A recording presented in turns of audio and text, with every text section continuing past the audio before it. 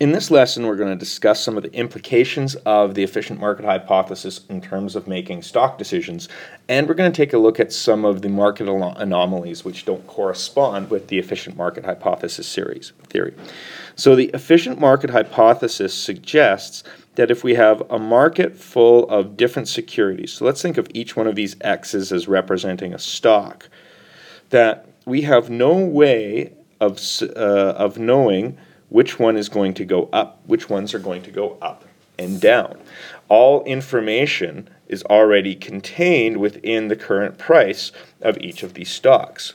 What we do know, though, is that on a whole, all of these together, when we combine the increases for some and the decreases for others, all of these together will, in any given year, have an average 10 to 11% return.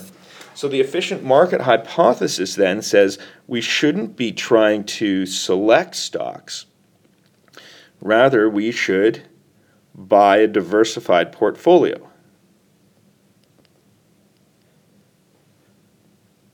And in doing so, the best return we can hope for is the market return, and we can't beat the market. That leads us to a couple of strategies. First of all, we want to minimize our transaction costs. So that's going to lead us to doing things such as following a buy and hold strategy or an indexing strategy. And the reason that we would want to do this is because we're taking what we call a passive approach. And the passive approach says, I don't know which one of these are going to outperform, so I'm just going to buy all of them and be satisfied with the market return.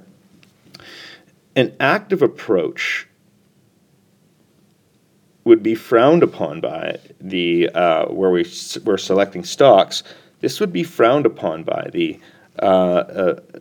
anyone who believes the efficient market hypothesis works, because again, the efficient market hypothesis suggests we can at best expect market return,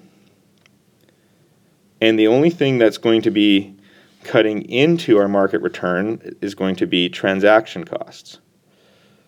So because active investment, deciding when to buy and when to sell each one of these individual securities costs money, when to buy and sell them, then we're going to simply lose out profit by taking this active strategy. So this is what is suggested by the EMH. So for example, in a perfect EMH world, we shouldn't be able to follow a momentum strategy. And a momentum strategy would suggest that all we do is we pick the top stocks from the last 12 months and buy those. And it turns out that if we do this, we will get some excess returns.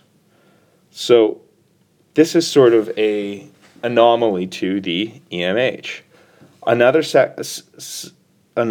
suggestion is that earnings announcements, if we choose companies where there were big surprises, then we shouldn't be able to get an excess return. And it turns out that apparently we can. Anomaly that we often see would be in purchasing value stocks.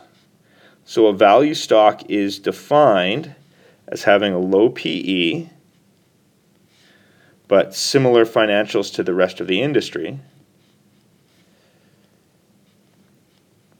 Well, these facts shouldn't be able to tell us anything about what's going to happen in the future. Again, our stock should contain all known information. We should expect the same average return. And it turns out that if we buy value stocks, if we take a value stock strategy, we'll outperform the market. The last thing that we look at is the January effect. And this is an interesting one, that if we buy small cap stocks in January, we're going to outperform the market. And it turns out if we do this, we will see some greater performance.